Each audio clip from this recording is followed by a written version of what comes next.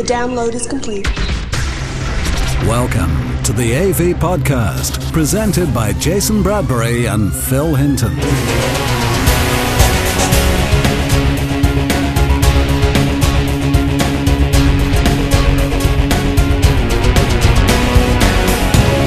Welcome to this week's Home Cinema Podcast. Coming up, we've got the latest AV news. I bring you behind-the-scenes details of the gadgets in my life this week, and Phil Hinton hosts another Home Cinema Roundtable discussion. This week's audio-visual news. HD DVD and Blu-ray at bargain prices. New TV ranges from Sony, Sanyo and Toshiba. Sony bring Bravia projectors to market, and Toshiba announce new DVD recorders.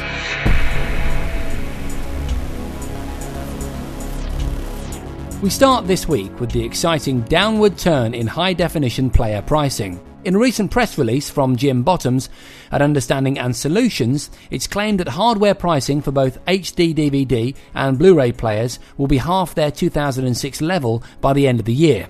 The rapid reduction of regular DVD pricing took many by surprise, and they felt this curve couldn't be recreated with high def, says director Jim Bottoms. But all evidence suggests that the price curve for the high def formats is mirroring that of DVD players. Bottoms predicts that by 2009, dedicated HD players will retail for £200. However, recent evidence suggests that buyers won't have to wait that long for bargain-priced high def. Hardware depreciation is happening faster than for DVD. In response to Toshiba's recent HD DVD price cuts, Samsung has already slashed the retail price of its BDP 1000 player to £350 over the Easter holidays. There may still be a format war out there, but if prices keep going this way, people will be able to just buy both hardware devices and have the best of both worlds. Easter is a traditional start line for new product announcements from many of the world's largest CE companies, and this year is no different. First up is news of two Bravia LCD lines from Sony, dubbed the D3000 and S3000 ranges. The S3000 comes in 32-inch and 40-inch models, to be joined by a 20-inch and 46-inch model down the line. Connectivity will boast component, 3 HDMI and 2 SCART inputs. There's no confirmation on the D3000 sizes, but expect the same in connectivity, and both ranges will have Sony's new Theatre Sync function. Theatre Sync compatible devices, including DVD, TV and home cinema systems, will all automatically switch on and configure themselves for the best audio and visual experience possible. The final new feature will please most home cinema enthusiasts as Sony introduces 24Hz compatibility. Full pricing and availability will be announced soon. Next up with LCD announcements is Sanyo, who introduced no fewer than 6 new models. The top two are due in 42-inch and 47-inch guises and boast full 1080p panels, double HDMI and SCART inputs, and digital tuners. The rest of the range will vary from 20 to 37-inch, with 720p resolutions, single HDMI and double SCART inputs. Again, pricing and full specifications are due soon. And the final LCD announcement comes from Toshiba. 3 models, X Series, Picture Frame LCD X Series and Z Series, both full 1920 by 1080p panels, a Freeview tuner and SRS WOW audio technology. The X Series comes with 2 HDMI slots, whereas the Picture Frame LCD X Series has a welcome 3 HDMI slots, plus a super slim bezel frame. Top of the pile though is the Z Series, with 3 HDMI inputs and Toshiba's M100 picture processing, which doubles the image frame refresh rate from 50Hz to 100Hz. Now that you're all excited about seeing these new sets, maybe we should warn you that they're not going to land in the UK until this autumn. If it's a new entry-level LCD projector you're hankering for this summer, then Sony have an answer for you as they release their new Bravia projectors. Coming in 2 guises, the VPL AW10 and the VPL AW15 will be full HD 720p and offer a multitude of connections including HDMI. They also support full 24Hz compatibility with Sony's 24p True Cinema. enabling playback of films at the original cinematic 24 frames per second, which will sync with most new BD players.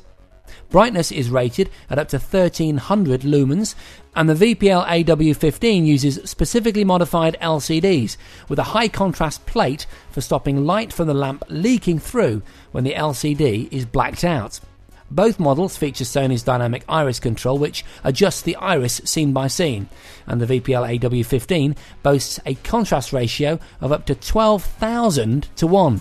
Sony have yet to announce the release date and pricing, but expect these little babies to arrive during the summer months and at a very reasonable price. And finally, Toshiba may be in the middle of an HD format war, but that hasn't stopped them releasing new DVD players and recorders this year. For standard DVD playback, both the SD270E and the flagship SD370E come in a new super slim design, incorporating PAL, progressive scan, DivX playback, component video outputs, MP3 playback, and a JPEG picture viewer. The SD370E includes an HDMI output for upscaling DVDs to 720p and 1080i. It also supports HD JPEG viewing, allowing high-resolution photography to be viewed via a TV set. The company's new recorders, the DVR17DT DVD and RD97DT HDD/DVD, include analog and digital tuners, 7-day EPG with view and record, digital text, favourite channel list and parental lock functions. Additional features include PAL progressive scan, component, video output and time-slip recording. Both recorders come with an HDMI output for upscaling DVD images to 720p, 1080i and 1080p.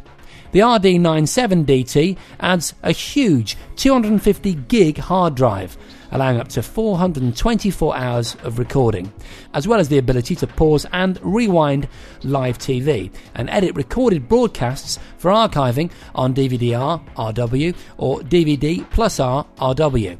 It also features digital, optical and coaxial outputs. Pricing and dates for the new range are yet to be confirmed. For up-to-the-minute AV discussion and hardware reviews, visit avforums.com. With more gadgets than Q Branch. The name is Bond. James Bond. This is the AV Podcast. As many regular listeners to this podcast will know, each week I tell you what I've been up to in the world of gadget journalism, and I guess this week's most impressive piece of kit has to be Nokia's N95, possibly one of the most sought after mobile phones of recent months. I've mentioned it before on this podcast. I'll mention it again because I now own one as opposed to just having a review unit. You know, it's an interesting piece of kit. People get very excited about the fact that it's got a GPS on board and supposedly maps for just about everywhere. The one thing that most operators don't tell you, though, is that the maps aren't stored locally. They're stored on, in my case, Orange's servers. And so if you go to a particular place and you want to see the moving map of that area, it'll be downloaded for you via GPS or 3G, whatever the strongest signal is, or Wi-Fi, which it's capable of, but usually via some cellular data mechanism, because, you know, most of us driving around in our cars, you know, aren't going to be lucky enough to have a Wi-Fi hotspot available. So the bottom line is these free maps aren't exactly free, unless, of course, you've got an eat as much as you like data bundles, so do be aware of that. Another feature that I think hasn't been mentioned that much, certainly in the kind of tabloid press, because this N95 has been all over the newspapers. I think because many people are seeing it as the only real contender to go up against the iPhone when it's released in America this summer, and in, I think it's November in the UK. So one of the functions that has been missed in the Furore is the HSDPA, the high-speed download packet access. Again, I've mentioned that probably in relation to this handset on this podcast, so forgive me if I'm repeating myself, but it really can't be overstated. HSDPA is kind of 3G with rocket motors on. If 3G is a sort of Porsche 911, then HSDPA is a dragster. I followed the story and the development of HSDPA, I would say, more closely than any journalist in the UK. I mean, I've actually been to the Isle of Man, and I took part in some research when they first established the UK's first HSDPA network. And it's quite an exciting technology. It is capable of a theoretical maximum of 1.8 meg, which essentially means you've got your kind of 2 meg home broadband connection in your pocket. Obviously, it invariably doesn't get up to that kind of speed, but the Vodafone card that I've been trying of late, which is a kind of USB plug-in to my MacBook, that's capable of HSDPA, and I've actually had it operating at just about 2 meg. So it is, the networks are there. In fact, oddly, that was in Italy. But anyway, I digress. Back to the N95. It's got HSDPA, it's got 3G, it's got GPRS, it's got Bluetooth and Wi-Fi. It's very well spec'd up, and of course the GPS on board. The one thing that I have found, and I'll probably finish up now, otherwise you're going to be going N95 crazy with me rabbiting in your ear, is a barcode scanner, which maybe you out there listening to this have come across this before. I've never come across it before. So the phone uses a Symbian operating system, the standard operating system for all Nokia N-series phones. And then tucked away in the tools area, I think it is, or applications, is this barcode scanner, which utilises the camera on the phone and kind of sets the flash off on this weird kind of routine and attempts to scan any barcode that you put in front of it. So I tried a bottle of water, but it didn't actually recognise it. But it did motivate the flash in a way that made me think the camera knew there was a barcode in front of it. I was actually holding the bottle right in front of the lens. It just couldn't recognise the barcode. And I think that's a very, very exciting innovation. It's often the case that software applications turn up on new operating systems and on new phones. They're not in the manual, and they don't actually explain themselves very well. And then 6 months later, they're the latest killer app. So anyway, if you've got an N95, look out for that. If you know what this bar scanner software is, maybe you could let me know at jason@jasonbradbury.com. That's it for me. More from my world of gadgets next time. Brought to you by AV Forums and AVPlay.com. Oh my God, is there nothing you people can't do? This is the AV Podcast. This week's roundtable discussion, hosted by Phil Hinton. And it's time for yet another roundtable discussion here on the AV Podcast. And I'll introduce this week's panel to you. First of all, we've got John Carlo. Hi, John. Hi, Phil. Neil Davidson from T&W Marketing. Hi, Neil. Hi, Phil. And Seth Gecko. Hi, Seth. Hi, Phil. This week, we thought we'd move away from the display side of things and tackle sound. So let's start with the basics then. Obviously, surround sound has been around for a number of years now. It was first introduced into cinemas in 1976. First real film to take advantage of it was the Star Wars film back in 77, 78. And ProLogic hit the scene, if I get my dates and years correctly, back in 1985 with Yamaha with their first processor. And we had ProLogic for a number of years until Dolby Digital came onto the scene in the UK, courtesy again of Yamaha in their 1390 and via Laserdisc. So, guys, that's two of the sound formats. What about the other formats we've had since then? We've got Dolby Digital DTS, 5.1, 7.1.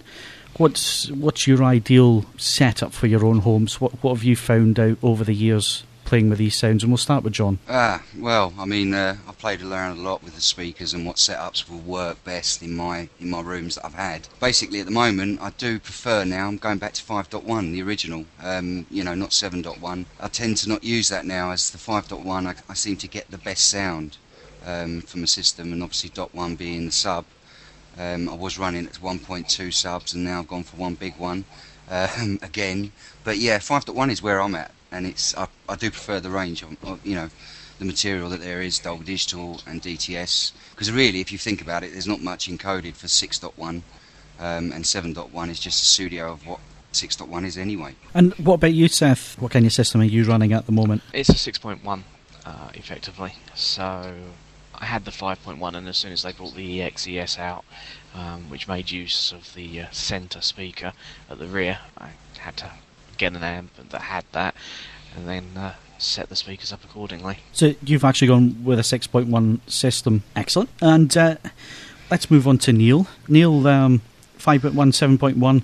I would imagine it's going to come down to room size as to exactly how many speakers you go with and what sound system you go with. Would that be accurate? Well, it was certainly interesting to hear John say that he's gone back to a 5.1 system. I actually run a 5.1 system myself. And I have to say, for a lot of the jobs I do, I still recommend 5.1 systems. As you say, a lot of the problem tends to be with the room size. To get the full effect from a 6.1 or 7.1, you do need to have a fair bit of distance away from the rear wall so that you can follow the various standards that are out there. If you look at the DTS or Dolby Digital websites, for example, they have quite good information about the distances and locations for the speakers. And really, in most living rooms, it's pretty difficult for people to achieve that. And I found also in a lot of dedicated home cinemas, it can be difficult for people to achieve that space at the back. And if you don't have the space, the 7.1 or 6.1 just seems to overcrowd. You don't get that same sense of space at the back there, certainly in my experience. And the other thing as well, with the 6.1, typically they're actually matrix channels as well. So there's a certain argument for how much they actually add to the sound at the moment with our current DVDs. That is interesting, because myself, I've gone from 7.1 back to 5.1 mainly because of the space issues that I have, and I have a dedicated room, but I've gone back to that. And another argument, or another way of looking at things, is what kind of surround speakers that we use in our system. Now, if you read, like you say, Neil, the DTS, Dolby Digital, and even THX's standards for the types of speakers to use, they tend to recommend that you use the same make and model of speaker across the front three, and then they vary on the rear channels from either the same type of speaker, either directional, or in the THX case, they tend to suggest that you use a bipolar speaker. In your experience, which have you found to give you the better effect? Well, a lot of that really does come down to the room, though. I personally like a directional speaker if it can be set up properly. A monopole speaker basically is what we're talking about there. If you can follow the various standards and get some angle on the rear speakers. When you can't get the angle and you need to have the rear speakers kind of level with the main seating position, I tend to find that a bipole gives a much more pleasing result, or even a dipole speaker in there. And what about you, John? What are you running on your system? Yeah, I was just going to say, I mean, basically I've got tripoles using M&K. Now, they're, to be honest, they're the best I've found that work so well. In particular, mine are column surround, so they're sort of domesticated for domesticated use, like living rooms, and so it is a very good quality sound. And it also gives a sort of feeling of height, whereas you can't mount the seat, because I can't mount speakers high up on the ceiling, being basically a lounge. So it sort of gives me the best of both worlds, where it gives me that effect, and it works very, very convincingly well. Yeah. And what about you, Seth? I have a pair of bipoles and a centre speaker, all of the same manufacturer, for the rears, and the fronts are all Wharfedales, so I kind of stick to it to a degree. Although my rear speakers are completely different manufacture to my fronts, and I have a Velodyne sub, so I've got Wharfedale fronts, LTACs on the rears, and a Velodyne sub. So. Neil, is there any fast rules that we should really be sticking to? I mean, I've always gone with the concept of having 5 identical speakers. I use 5 identical speakers in my system. They're all from the same manufacturer. They're all tonally balanced the same. But is there any hard and fast rules as to, should you use the same manufacturer throughout, or can you mix and match? Well, certainly in my experience, I prefer, if possible, to use matched speakers. If you can't use matched speakers, then you move to speakers from the same manufacturer. For the mains, it's not so important. For the subwoofer, of course. And the reason for that is I really look to have speakers that, as you say, are tonally matched, and they have the same voicing and face characteristics and all of these kind of things. And the best way to think about that, especially up front, is if you have a car going across the screen, for example, as it moves from left to right, the left speaker, if you have a different centre channel, it will have a different sound as it pans across the soundstage. You'll get a slightly different tonal characteristic from the front speaker that can be very jarring, and you typically don't have that problem when you use matched speakers across the front. I also like to use matched speakers at the rear for the same reason. It makes the panning a lot smoother typically. However, it's not quite so important for the rear speakers. So let's move on to the environment in which people's speakers are used. The majority of times it's going to be the front room, it's going to be the living room, and obviously placement of the speakers is going to be somewhat domestically challenged now and again. If you have a dedicated room, then basically you can put the speakers in the ideal positions. But if you're having to put stuff into a living room, Neil, what advice would you give to people? The thing to look for when putting stuff into a living room is really to try and fit it around your environment as much as possible while still following the standards. As I mentioned, if you have a look on the Dolby website, there's an excellent guide under room layout and speaker setup. Now, people should consider that, especially for your fronts, the front three speakers, so the front left, centre and front right, you really need to try as much as possible to go with the angles and so on suggested on the Dolby website. The distance from the seating position is not so important, because you can typically use your receiver or your amplifier or your processor to make up for those using delays if there are distance differences, but you can't do anything about the angles. So if you can really try and follow those guidelines on the Dolby website, for your front three, that is the most critical, and then for the rear channels, it's usually a lot more difficult in a typical living room to get the rear channels in a perfect position.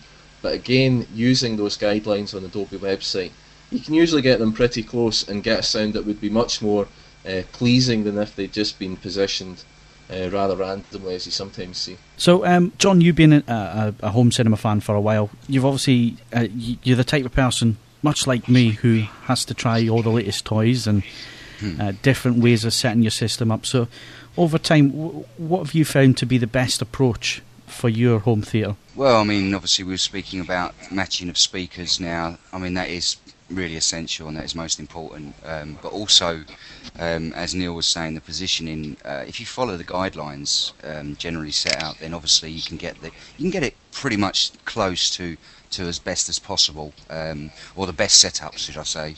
I mean, most importantly as well is a lot of people, and most people, as you said, do not have dedicated rooms. They're in the lounge, so aesthetically they have to think of where they're positioning these speakers to please not just yourself but also your other half or whatever.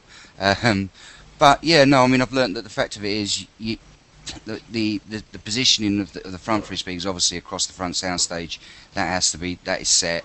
I tend to keep them at a distance where, depending on the screen size, it should really I try and keep them as level as off the ground as much as possible, so they're all basically in line with each other. The rear speakers, as I said, I use tripods, so I found that obviously the tripods work best for me in my home environment. Ideally, I mean, I would like speakers set high on the ceiling, or on the wall, should I say, 2 at the sides and 2 behind. But again, it's limited by the actual environment that my seat is back against the wall, so therefore I don't have much choice in that. So the tripods give me that sort of flexibility and the surround sound that I need for my room. Another point as well is obviously the position of the sub. Now, setting up sound, the sub is probably one of the most important, because if a sub is in the wrong position, you will get the sub sounding terrible. It'll make the system sound boomy. It won't make it sound right. So the sub is going to be probably the most important part of setting up. And once you get that right, and you find the best position for it, it comes together. Obviously, there's different approaches even to the front speakers. We've touched on the rears, whether we go bipole, dipole, monopole. The front speakers, they make a big difference as well, and lots of people like floor standers. Other people like a subsat setup. I understand, Seth, you've got floor standers in your system. Is that correct? That's right. Yeah, I have. And John, you use M&K 150s, so they're subsats, yep? Yeah. Don't get on with floor standards in my room, unfortunately. And I use monitors myself, which are crossed over at 80 Hz, so I'm effectively using a subsat system. What about yourself, Neil? What do you use? I also have a subsat system. Okay, let's go to floor standers first. It was interesting, the comment you made there, John, regarding floor standers. Do you want to go into that? Yeah, I mean, I had some years back, I did try floor standers, and to be honest, they just didn't work in my room. Even with crossing it over quite high, say 80 hertz, where my floor standers would probably go down to about 50 hertz. That crossover is not a brick wall. The speakers work and they still go, and because they're ported, I tend to get the bass was where I couldn't control it. With the satellites, they drop off quite rapidly down from 80 hertz below, which is nice. So therefore, with the room that I've got, it works much better that way. It gives you the ability then to control your bass with obviously what we've spoke about probably before, and that about EQ, and it gives you that choice, and it gives me the flexibility to actually get it sounding better. And I found that working with sats and a sub, I get the best sound in my room. Neil, is there any reason why you went sub-sat? It's actually very simple. It's a lot easier to get a good bass response with a sub-sat system. It's really as simple as that. I'm quite lucky with the companies that I work with. It would have been quite easy for me to go with a full range system, and I know that a lot of people who listen to stereo music still like a full range system.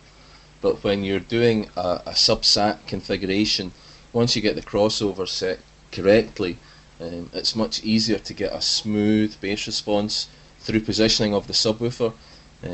Typically you'll find in some rooms the subwoofer doesn't go in the most intuitive of places for the best bass response, but the difference between just whacking it down in the most convenient position and putting it in the correct position can be really fantastic, and it's something that people don't appreciate of what they could be achieving from their system. Moving the subwoofer is of course a free upgrade. It just requires a little bit of effort on people's behalf to get that improved response, and using the sub-sat system really allows you to have a full range sound, but also to get the benefits of that smooth bass from correct positioning of the subwoofer. So simply that's the reason I have a sub-sat system. What's interesting, you mentioned the subwoofer. We will come on to that in a second, because I just want to direct this question to Seth. Seth, you use floor standers. Is there any particular reason why you use floor standers? No, is the easy answer. I've had them quite a while. I'm kind of attached to them. And the other reason really is the room wouldn't really work with speakers on the wall as it stands. So I haven't got a choice. I either have floor standers, or I have to pay more money for the actual stands for a sub-sat set, and basically I've just got so attached to the speakers, I'm loath to get rid of them. Okay, Seth, excellent. So let's go back to the subwoofer, Neil, and this is obviously going to bring us on to the next subject and the last subject for tonight, which is your room response. And it's something which we try to preach to people, is that, as soon as you put speakers in any type of room, the room's going to have some kind of impact on the speaker's performance, and each room's going to be different. So even if you're using the same speakers as your mate, they're going to sound different in your room than they are in his room, depending on the room response. Now, we move from things from rooms being reflective and bright to dull and acoustically dead, or somewhere in between, depending on your furnishings and how the room's decorated. But let's start with the subwoofer, because the subwoofer seems to create the biggest amount of problems for people to get exactly right. And it was interesting what you were saying, that the subwoofer doesn't necessarily go in what you think is the best place for it. So can you just explain that a little bit more for people, Neil? Yeah, I mean, it's quite simple. When you place any speaker in the room, as it moves, it creates a certain frequency. Now, we all know that the subwoofer is operating at the lowest frequencies, typically up to say 100 Hertz. Now, those frequencies have the longest wavelength, of course. Now, when you have that in your room, those waves actually get bounced back off the walls, the roof, and what they do is they create a thing called a standing wave, and the standing wave will result in peaks of sound and dips of sound. Depending on the room dimensions, those peaks and dips will be at very particular frequencies, and it's actually quite easy to measure where those peaks and dips will be within the room. Now, once you know the peaks and dips, it's possible to position the subwoofer so that at the listening position you have minimised the difference between the peaks and the dips. Effectively, that is the flat response that people talk about, or a flat air response. And once you can achieve that at the listening position, you will have a much smoother bass. You won't find that 1 second the bass is difficult to hear and then suddenly deafens you as it perhaps becomes a little bit higher. And that's all as a result of standing waves and room nodes, as they're known. How would people go about working out where these waves are? I mean, is it a really complicated process, or is it something that somebody can sit down in an evening and go through and figure out? Well, it's not a hugely difficult process. It does involve a little bit of investment in money. It's something that I have spent quite some time looking into recently. A common device that you see mentioned on the forums is the Radio Shack SPL meter. Now, you can actually combine the Radio Shack SPL meter with a piece of software called the Room EQ Wizard, and what that does is it takes various sweeps of the room at different frequencies, and once you go through the whole process, it plots out your room response. It's pretty easy for people to use, and it doesn't cost a whole lot of money. A slightly easier device to use, though, is a device known as a real-time analyzer, and the price of real-time analyzers has recently absolutely come down to an unbelievable level. For just over £200 now, you can actually buy a 12th octave resolution real-time analyzer. Now, all people really need to know about a 12th octave is that is an extremely high level of accuracy, and what that will do is you just basically hold it in your hand and play pink noise through your speakers, and it will plot the frequency response across the entire range in real time, real-time analyzer of course, and when you can see that, you can simply move the subwoofer around following some guidelines until you get the flattest response, and then you sit back and enjoy your newly improved sound. It's as simple as that. So Neil, is it just the subwoofer that we should worry about in our rooms, or do all the speakers create problems? Yeah, all the speakers contribute to different types of room response problem. The subwoofer is most noticeable in domestic systems typically, because the room nodes can be so impact or have such a large impact on people's systems. It's quite possible that without knowing it, someone could be sat right in a big dip in the subwoofer's response and have a very, very poor level of bass and not understand why it's so quiet. But if they were to simply move, maybe 1 or 2 feet across in their chair, they would suddenly hear bass that was loud and clear, and that's simply a result of speaker positioning. Now, as I mentioned, the mode or the room node is related to the wavelength of the sound that's being created. So the higher frequency of sound, the shorter the wavelength, and basically you get more and more and more closeness of the standing wave. Basically, it's almost impossible to stand directly within a peak or a null because they're so close together. So room modes, as you move into the higher frequencies, become much less of a problem, and this is actually why we like to use an 80 Hz crossover frequency. That's the THX standard for an 80 Hz crossover, because typically once you get above 80 Hz, the room nodes become closer and closer together and are not such a problem for people. But yes, of course, there are a number of other effects that the speaker positioning and basically the room characteristics as well will create. The other noticeable problem that you'll find with speaker positioning is an effect called comb filtering. Now, comb filtering is a result of the direct sound from speakers being heard at slightly different points, and typically you get that if you have all speakers placed exactly the same distance from walls, and the response arrives all at slightly different times, and you get a smearing of the sound.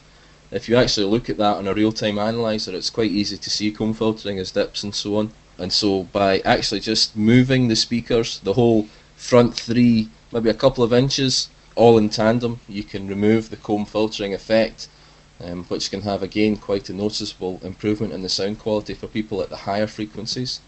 So those are the two main room responses from the speakers. Once you get into the higher frequency domains, of course, though, you get problems with reflections and room reverberance and so on, which can also have problems for people. We are starting to get a little bit complicated in what we're talking about here, but it's one of these things that you tend to learn the hard way, isn't it, Neil? And unless somebody's there to sort of point you in the right direction, it's one of these topics where you find the problems first and then you go and try and find solutions. Exactly. Now, let's just say for a moment that we can move the speakers anywhere we like within the living space, and we can move the subwoofer wherever we like within the living space. Does that make it easier to combat these problems? Sure. The more flexibility that you have on the positioning of the speaker, the less of these effects that you need to be worried about, because simply you can position the speaker correctly, and if you're using a subsat system, you can position the subwoofer optimally as well, so that comb filtering and room nodes become almost a non-issue. So certainly the more flexibility in the positioning you have, the better. Now let's just say that the missus isn't too happy with moving the speakers around the room, and that she's laid down the law and the subwoofer has to go in that corner and the speakers must go in those positions. What can we do then to improve the sound quality? Yeah, I mean, really what we're saying there is this is the much more typical situation that people are faced with in a domestic environment. We'd all love to put the subwoofer in the middle of the room if it gave the best response, but well, I know my wife wouldn't be too happy about it, and I'm sure none of you other guys would get away with it either. The thing to use when we can't do that is we look at other means of correcting the room response.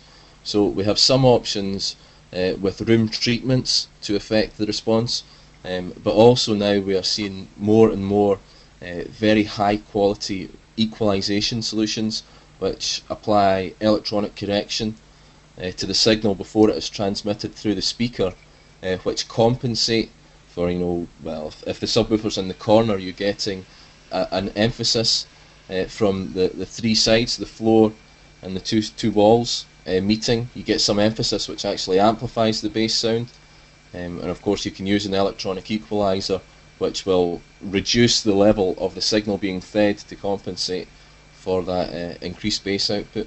So yeah, equalization really is starting to become the easiest option to correct when you don't have full flexibility with the speaker positioning. Are we starting to talk about silly money here? Because equalization, does it come cheap? I know there's quite a few products out there now. If we stick to parametrics first, which is obviously the major problem, is sub-integration. What kind of products are out there, and what kind of money are we talking about? Well, at the parametrics, you'll find the favourite device on the forums is a little unit called the Bass Feedback Destroyer from a company called Behringer. Unfortunately, I think Behringer have stopped making the BFD now, but people can still pick them up.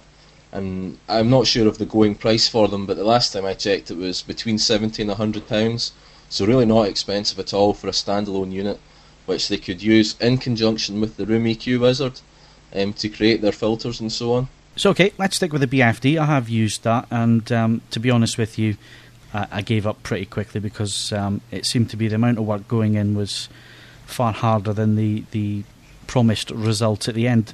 John, I understand you also used the BFD. What were your experiences? Yeah, I mean, obviously suffer from some room nodes, as Neil has sort of discussed and obviously talked about in depth there. Unfortunately, that is something that subs do suffer from, and the BFD was at the time, seemed to me, was the only answer to try and sort of combat the room modes that I was getting and to tame the bass, really. The BFD as an actual unit, for £70, £80, £100 or whatever it costs, is pretty cool. It's a good piece of kit, but it's hard work, and you've got an SPL meter and a notepad and pen, which I used at the time, didn't have RU at that point, and it used test tones, and I used to have to plot myself a graph on my PC, and it was very laborious, but I did stick with it and I got good results. So yeah, I was using that for some time, and the results were good and it helped. But with the new RU software that they actually use, a lot of people are now getting the benefit of actually having it sort of actually plot the graphs themselves via their PC, and it's a lot more hassle to do it that way, and easier for people as well. So that's the BFD. The other product out there at the moment, I believe, is the Velodyne SMS1. So that works a little bit differently. Have you used that, John?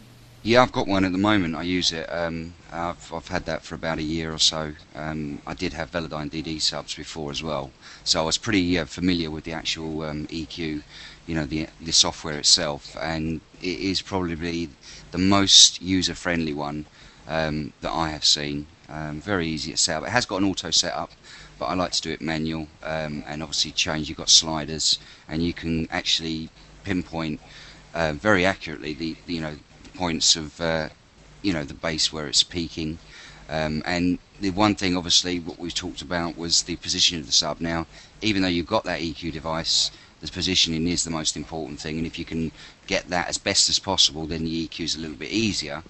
But if you do have troughs, I mean, it can be a problem, but to boost the actual signal, I mean, I wouldn't really go below 50 hertz boosting. Maybe around, usually I've got a slight dip around 70 hertz, and I've used the EQ with the SMS1, and it's a great piece of kit. It just gives a good sound. The bass tightens up. It gives you, take away any boom that you had, any room modes, and it is very, very simple. The only cost side about it is that it's quite expensive, and maybe not everyone would be able to go that way, but it's a very good piece of kit, and works very well. The thing with using parametric equalizers is, great, it sorts out the bottom end, but what about the rest of the problems, Neil? Where do we go with them? Yeah, I mean, this is something that's starting to become much more of a discussion point. Typically, the parametric EQs that we've had access to for reasonable money have been great for bass, but forget anything above maybe even 300 hertz. You could do some stuff with room treatment, and room treatment is still a good way to go if it's possible. Again, in your room, it's not always the most wife-friendly solution to go for room treatment, but now we're starting to see devices from companies like Odyssey, who are making full-range equalization devices, and you're actually also starting to see in receivers and so on from Pioneer, from Yamaha, their own systems, and receivers from Denon and so on are actually using a version of the Odyssey software as well, which do a full range EQ. With these integrated amplifiers, let's leave Odyssey to one side for a moment, because I know we want to come on and discuss that. First of all, we've got various versions from different manufacturers, so can you quickly go through them with us? I can go through some of the features of them. I'm afraid I don't know the names of the various different types. But typically what we're seeing is now that almost every manufacturer, from Sony to Pioneer, Yamaha, Denon, etc., is offering an automated calibration facility with their amplifier. Now what they do is they supply a small microphone with the units that people can place in their seating position or at a number of positions throughout the room, and the amplifier will actually generate test tones which are measured by the little microphone. And the amplifier does some internal processing and creates its own parametric EQ filters. Now, there aren't so many of them that will let you go in and adjust those EQ filters, but the results from them, when they first started to come around, maybe 3-4 years ago, we started to really see this feature. The results, to be honest with you, were not the best, but now the more modern ones are they're not too bad at all. Some are better than others, of course, but they're not too bad at all, some of the newer ones. So has anybody here used one of these systems? Yeah, well, I mean, I've been running with the Yamaha Z9 amp for a while, and it's basically, they incorporate a system called YPAO, which is Yamaha Parametric Room Acoustic Optimizer. It basically works in the case of that you plug a microphone in and you put it in your seating position, and as Neil said, it gives out tones and beeps and things that go around the room from speaker to speaker, and it takes the levels and it makes the adjustments, and it basically optimizes your, the sound for your room. Now, to be honest with you, I mean, obviously the Yamaha was pretty sort of It came in a couple of years ago now, and it's, to be honest with you, it's not that accurate in an auto setup, but it is useful because it has some good tools in there, and you can actually use to basically tweak the settings of the the different octaves within each channel. I've only basically yesterday I picked up a Denon AVC A11 XVA amplifier, which is used in an Odyssey. Now, for the first time, I actually plugged that in, and I put it in my listening position, and it more or less set up my system perfectly, which is quite a feat, because I didn't expect it to be that good. And it's got some good features in there, and I've set it up to a flat response, an Odyssey tweaked response, and you can also have a function where it just tweaks the front three speakers. And I have to say, I'm pretty impressed with it. It's a nice piece. It's not as advanced as I know the Odyssey system that they've got their own the actual unit out, but it gives 10 channels of EQ and up to 8 seating positions, which gives you some choice, and it certainly impressed me over the past day that I've had it, and I've sort of come to grips with it now, and been playing some stuff this afternoon, and it certainly makes a difference. And what differences are you noticing using the Odyssey? I think basically, the sound, the panning is much more fluid. I use all the same speakers, all M&K all round, so they're pretty, they're tonally matched really. But it just seems to be, there's more detail there in the sound. It just seems more fluid in the way it goes from speaker to speaker. It feels more convincing in the sound field, and I think that's because I may have been losing some sound in certain parts, in certain frequencies, because of my room not being perfect, with no acoustic treatments, and I think it's sort of brought out the sounds that I was losing. Neil, Odyssey's a very interesting subject, and there seems to be a growing number of users, certainly with the integrated amplifiers out there. Do you maybe want to explain what Odyssey's actually doing? And while you're doing that, there is one issue that seems to raise its head now and again, and that's the bass response when using Odyssey and integrated amplifiers. So maybe you could cover that as well. Well, sure, I can certainly do my best to discuss the Odyssey principles. Odyssey, people may not realise, was set up by Tomlinson Holman of THX fame. There's obviously some debate as to whether it's his initials in THX or not, but certainly he was there at the very beginning. Now, some years ago, when he left THX, he actually went to do some research in psychoacoustics and so on, and they now actually have a large number of PhDs and lots of clever guys really at the university in California doing research solely in room correction technology and psychoacoustics and so on. And what they did was they researched what parametric EQs were doing and what they were doing wrong. They researched the technology that was available in terms of DSPs and all other kinds of processing that goes into creating the sound. And what they've done over the past 5 or 6 years is really that they've come up with a whole suite of technologies which they are able to bundle together. And through that suite of technologies they can do correct room analysis. They have their own particular tones and so on that they use, rather than pink noise, which is commonly used. The processing devices that they use are very high power. They're also very efficient, so they can run quickly and apply good correction. They have huge numbers of points compared with a typical parametric EQ. On the more powerful than your devices, they have thousands of correction points rather than the 8 or 10 bands that you typically get with a parametric EQ. And they also have very detailed ways of analysing the sound from a number of positions. And really this is the key thing that the Odyssey does that a lot of the other technologies can't do. They analyse over a large number of positions. On the Denon it's 8, for example. On the standalone unit it's up to 32 positions, and because of this huge amount of data on what the room is doing, it's possible to create some very, very accurate filters and corrections that really allow a larger seating area to be improved than you would get with a traditional parametric EQ, where you're able to correct for one position but not for the others. The filters really smooth out the response in a larger area, so that more people can have, you know, that smooth and accurate sound without the room interfering with what they're listening to.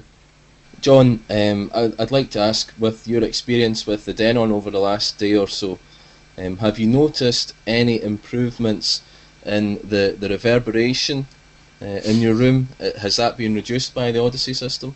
Well, I think it's just been, the way it's worked, it just seems to have made the sound field more convincing. The sound stage has sort of expanded at the rears, and I think that's because I'm hearing more of the sound rather than the reflections that obviously I'm maybe losing on some of the soundtracks. That seems to have been brought to light today more so because I've got more grips with the actual unit. And it's, as I said, it seems like I'm hearing more of the sound. So the sound field at my rears, especially as well, is greater. So it seems a lot larger, and I'm getting the panning from speaker to speaker. I think it probably has. I mean, there's a lot more into it that the Odyssey is doing, and it's clever stuff. It is clever. Yeah, I mean, it's interesting to ask that question, because one of the main things that the Odyssey can do is it actually works in the frequency and time domains. That very, very few equalization systems can actually do. Typically they just work in the frequency domain to give that flat response. But one of the things that the Odyssey EQ suite, if you like, it tries to analyse the time response from the speaker. Now, if you were to imagine a short pulse coming out of the speaker, in a room, if you get some reflections off the walls and so on, you actually measure multiple responses at the seating position. You know, they sort of decay over time, but you get multiple pulses. And if the first reflection, as they call it, is too close in time or in amplitude to the direct sound, that can have a sort of a muddying effect. It really disguises the direct sound, which I think perhaps sounds like what you're describing there. Yeah, definitely. The Odyssey algorithms do everything that they can do in the electronic sense to try and compensate for those first reflections. With first reflections, you can also do a lot with room treatment, but the Odyssey really is unique among EQs in trying to treat that problem. Yeah. It seems as if it's worked for me, and as I said, I've only spent a day and a half with it, and the unit is, I've been watching quite a few films today, and it just seems like I'm hearing more of the sound. I'm hearing it better in a way that it's larger at the rear. The front sound stage is expanding its way anyway, but I suppose it is. I'm hearing more of the sound that I was missing previously. Yep. And one thing as well that's interesting, I don't know if you've done many experiments with switching the EQ on and off so far. I have. It seems to collapses as well. The sound collapses. Do you know what I mean? I tend to lose. I lose something. It's as if when I turn the EQ off, the sound collapses at the rear and not so much at the front, but it does definitely lose it. When it goes back on, it's as if the sound is opened up again at the back, which is impressive to. If that's the right terminology I'm using. Yeah, that's how it seems to me. Can I ask, John, were you surprised when you heard what you were listening to before? Yeah, I thought it sounded good before, but I've missed out on that, and I think that's where the Odyssey's come in, and it's got its advantages there, because as you say, it's doing more than just the normal parametric EQs do. It's actually it's creating the sound field as it should be heard in, say, maybe a treated room, and it's maximising that. Which I can't afford to, not can't afford, but I can't be putting room treatments in the living room, and it's preference to, it's a superb tool. Neil, one of the things on the forum is a lot of people are using Odyssey within their integrated amplifiers. Quite a number are saying that the bass level has disappeared, or it's very low.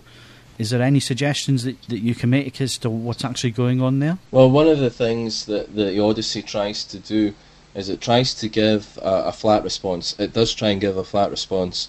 Now, what you usually find in setups is that people have been running the bass a little hot, as it's known, without having a reference to work to, if people haven't set levels and so on, they can tend to find that their bass that they've been listening to is higher than really it was intended to be, and that can be quite an interesting effect for people that aren't used to hearing the sort of lower levels of bass when it's not so blown out. So that's certainly one possibility. There are a few other bits and pieces though. It could be perhaps that there is some setup issues and so on. And I know that there is some good information on the forums that people have given of tips to use to try and make sure that the measurements are done as correctly as possible. There are a few tips that people can follow to help make sure that the setup goes as smoothly as possible. The first thing is to try and make sure that the room is quietened down as much as possible. If you have fans or projectors or anything like that going in the background, just switch them off whilst you're going through the setup procedure, and allow the device as good a chance as possible to make accurate measurements of the responses rather than other noise in the room. The second thing that people should do is try and make sure that they are careful with the positioning of the microphone. The microphone should always be pointing upwards, and it should be kept as flat as possible. If possible, really, people should be using a tripod. I mean, you can pick up a tripod for a few pounds these days, so certainly I would recommend that people use the tripod so that they can make sure that the microphone is always set to ear position or ear level. You know, you can move it around a little bit as well.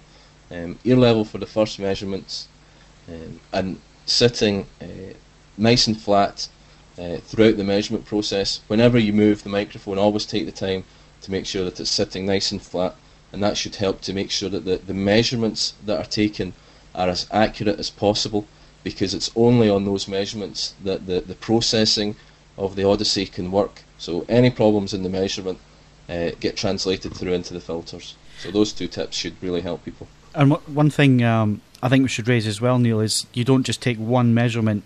You should take as many measurements as possible. Is that right? Yes, you should take as many measurements as possible. They tend to vary between 6 and 8 for the built-in systems. So always take 6 or take 8, as many as you can do. Try and limit it to the seating areas that you are using. I have seen people who've measured chairs over in the corner and stuff like that don't really get used that often. Try and keep it into the main seating areas, and then you'll get the best benefit from the filters that are created. The filters try and create a seating position as possible. So if you're measuring over in the corner of the room or something for one of those, basically you're just giving it some spurious data that doesn't really have any input or impact on the sound that you're going to hear at your main position.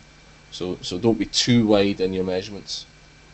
Now, Neil, this is all fascinating stuff, and John, you've managed to hear the Odyssey system the last day or so, and by the sounds of it, you seem to be quite impressed with it. Definitely. Now, people have seen that I reviewed the standalone Odyssey unit for the forums. I still have it in my room because I don't want to give it back, because this is a professional system. It's the Pro version. It comes with its own software, etc. And to be honest, I think it's one of those products that's going to revolutionise the way that listening rooms are set up in the future. Now, Neil, I could sit and talk for hours on the Odyssey and the benefits of the Odyssey Pro system. I know you've had quite a bit of experience with the unit, so maybe you could quickly summarise what the Pro version actually does. Yeah, I mean, the Pro version has a number of advantages over the built-in systems. The main advantages are, first of all, it allows 32 positions instead of the 6 or 8 as we mentioned before. So there's a huge amount of extra data for the processing to work with. The second thing that the Pro system has is it has very, very powerful DSPs built into it. They're massively powerful. If you actually look into the top of the Pro system, you'll see that it's just basically some very, very large heat sinks on top of the DSPs to keep them cool because they are so powerful. The third thing that the Pro system really has over the built-in systems is that it comes, when you set it up, you use the calibration kit, which is supplied separately. Now, what that kit contains is a microphone and a microphone preamp, which have been calibrated by Odyssey before it leaves the factory, so that they're very, very, very accurate. Now, as I said, for the built-in systems, the filters can only be as accurate as the data that's being fed into them. So we have much more powerful processing in the Pro version, but we're also able to feed it hugely more accurate measurements of the room response. So those things combine to give just a completely different level of performance altogether from the built-in systems. And I've got to say, and this is me being completely serious here, and I'm not giving any spin whatsoever to stuff, but the Pro system, it's fairly intuitive to set up. I found that refreshing after discussing before about the BFD and how complicated that was. It's so refreshing that this is really easy to set up, but the main difference is the fact that it takes the room away. I think that's the best way I can describe it. The sound is, basically I'm hearing my system the way it should be heard. The room isn't interfering with the system at all. And I'm not going to go on and on, but it truly is a fantastic piece of kit. However, it is on the expensive side, isn't it, Neil? Yeah, I mean, there's been a lot of debate on the forum about the UK price and so on. You can argue what you want about the price. There are a number of factors that go into setting that price point, and the UK distributor has taken the decision that is the price level. However, if you think about the sort of standard of kit that you're going to be using an Odyssey Multi-EQ Pro with, you're really talking about a pre-amp, a separate power amp, some very high quality speakers. So you could easily be talking £7,000 to £10,000 worth of electronics. And in a system like that, the Odyssey it's a no-brainer of a choice because of the difference in the performance level that it can create. It's important for people to realise that when you're doing the setup, the Odyssey creates the test tones itself. The test tones are then fed through the power amp and obviously out through the speakers. Now, what that means is that you've completely bypassed any of the setup within the processor. The Odyssey gives you some tips on how to set up the delays and the speaker levels for accuracy. It measures those things. But by bypassing the processor, you really are measuring how the power amp and the speakers are interacting with the room, just as you said there, Phil. And so when you develop the filters are for the room. And it just takes away all of the crap that the room has got going on. And when you put your processor back in, wow, that really is what you're hearing. You're hearing the processor minus all the crap that was going on in the room, which the Odyssey has cleaned up. It can be quite a dramatic improvement, that's for sure. Yeah, and it's trying to, without sounding like a sales pitch, it's trying to get that message across that this technology really is good. And yeah, it's expensive at the minute, but like you said, if you're running it in a medium to high end system, then the price is and the performance level that you're getting is a no-brainer. And I'd go as far to say, don't replace your amp, don't replace your speakers, your next upgrade. Go and have a look at the Odyssey, or go and have a look at the integrateds with the Odyssey systems in, because I don't know about you, John, but it's really impressed me. Well, I mean, I'm impressed. As I said, I mean, mine's just used him through the Denon, and I can only imagine what the Pro version. Well, actually, I did hear the Pro version, didn't I? The Bristol, and I was very impressed.